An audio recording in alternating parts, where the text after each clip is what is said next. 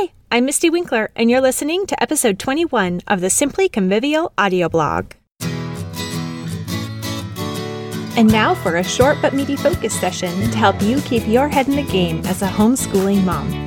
Classical education is for life. In Season 4, we'll explore what classical education means and why it matters.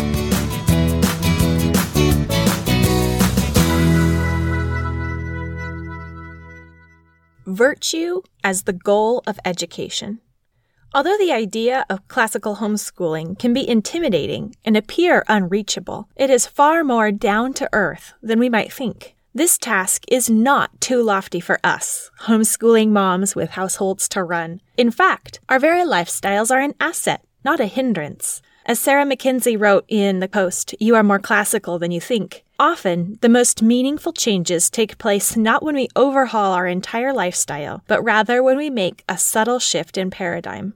The goal we pursue is one such subtle shift that we must make. If you've ever thought that you needed to focus more on character than your curriculum checklist, you might be more classical than you think. We all pick up our ideas about what education is and what it is for from the education that we received and from the way that we were raised. This leads to confusion whenever we encounter classical ideas about education because we're using the same word and sometimes similar practices, but for very different purposes. Modern education tends to be utilitarian, that is, concerned most with usefulness, with economic advantage, with production. Classical education has always been aimed at forming a certain type of person, a free man. Now, classical methods can be employed for utilitarian ends, and they often are. After all, they work. When we take classical methods and use them in order to get good test scores, in hopes that our children will get good jobs, or in order to get into a prestigious college, then we are actually pursuing the ends of modern and not classical education. When we react against this utilitarian version of a person, where the goal is all about how much money is earned, then we tend to speak of things like character training. We're tempted to toss out the methods that we were using that left us smart but critical when it was our aim, and not the methods that were the problem. We don't need to abandon structure or high standards in order to focus on character, although we are right to swing the pendulum in that direction. One's soul is more important than one's resume. But there is a third option, classical methods paired with classical aims. And the aim of classical education throughout the ages has always been virtue. Virtue has its roots in the Latin word for man, vir. To the Romans, it meant moral excellence, all the characteristics of a valiant warrior, a good citizen, and an upstanding statesman. When we seek knowledge, we seek truth. And if we seek truth, it is only consistent if we also live truth, if we live according to what is true. Karen Glass, author of Consider This, Charlotte Mason and the Classical Tradition, explains, quote, "We must learn to see knowledge as they saw it, a way of understanding the world, discovering a just course of action, and using those intellectual skills of language in the service of active virtue. Education in antiquity was never separated from the larger purpose of forming a virtuous person." Indeed, Plato identified virtue, or desiring and acting rightly, as the main aim of education, which is the pursuit of truth.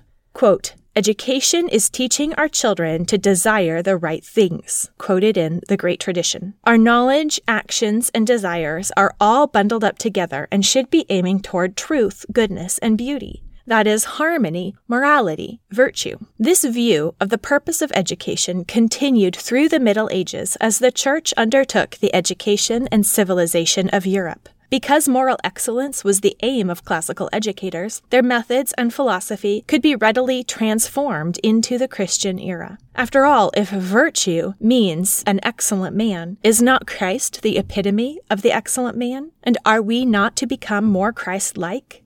So the aim of education, virtue, transitioned into Christian education. I love this excerpt from a letter Charlemagne wrote in the 8th century about education reforms that he had enacted.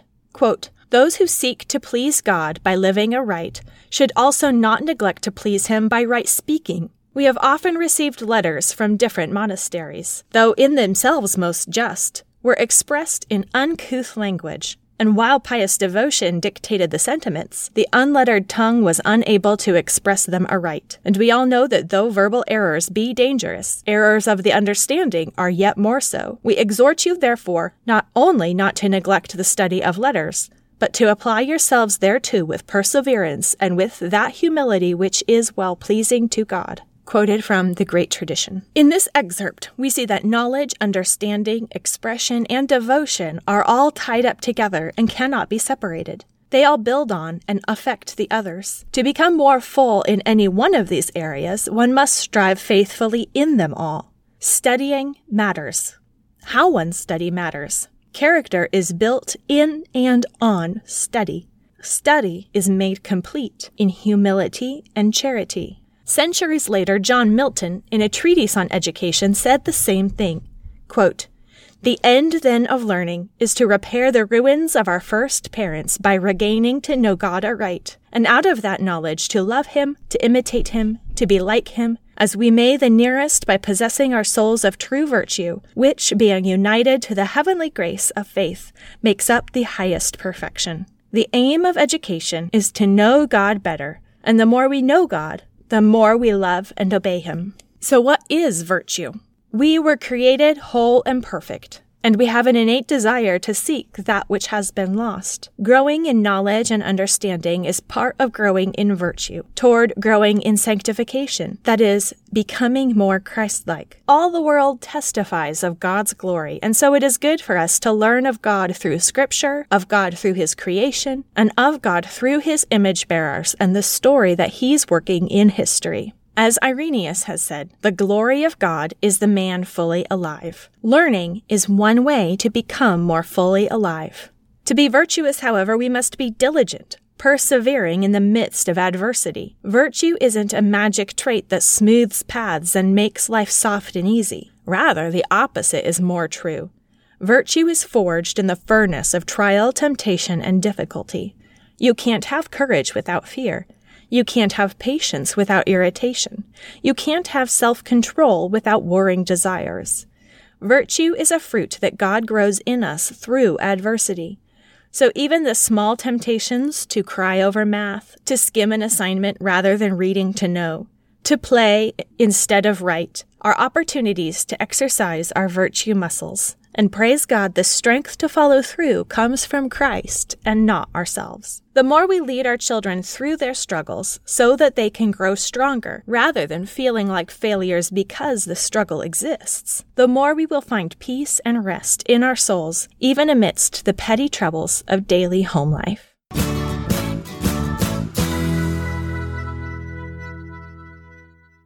And now it's time for this season's Simple Sanity Saver. A morning prep sheet. What's on my prep sheet? A morning prep sheet is an attitude focusing tool. It's simple and straightforward and might even seem silly, but it's effective. Try it, I dare you. Here is one of my favorites from the Conviction prep sheet that I created for the second module of the Art of Homeschooling. We should be taught not to wait for inspiration to start a thing. Action always generates inspiration. Inspiration seldom generates action. Frank Tybalt. When I read this, and maybe even copy it, I am reminded that it doesn't matter whether I feel like starting the school day or not. It's what I need to do. Start, and the inspiration follows. Sometimes, anyway. It doesn't matter if I feel like doing the dishes or folding the laundry. It doesn't matter if I feel like exercising. It's in the middle of choosing to do the right thing instead of the convenient thing that I actually do feel good and become inspired to keep going.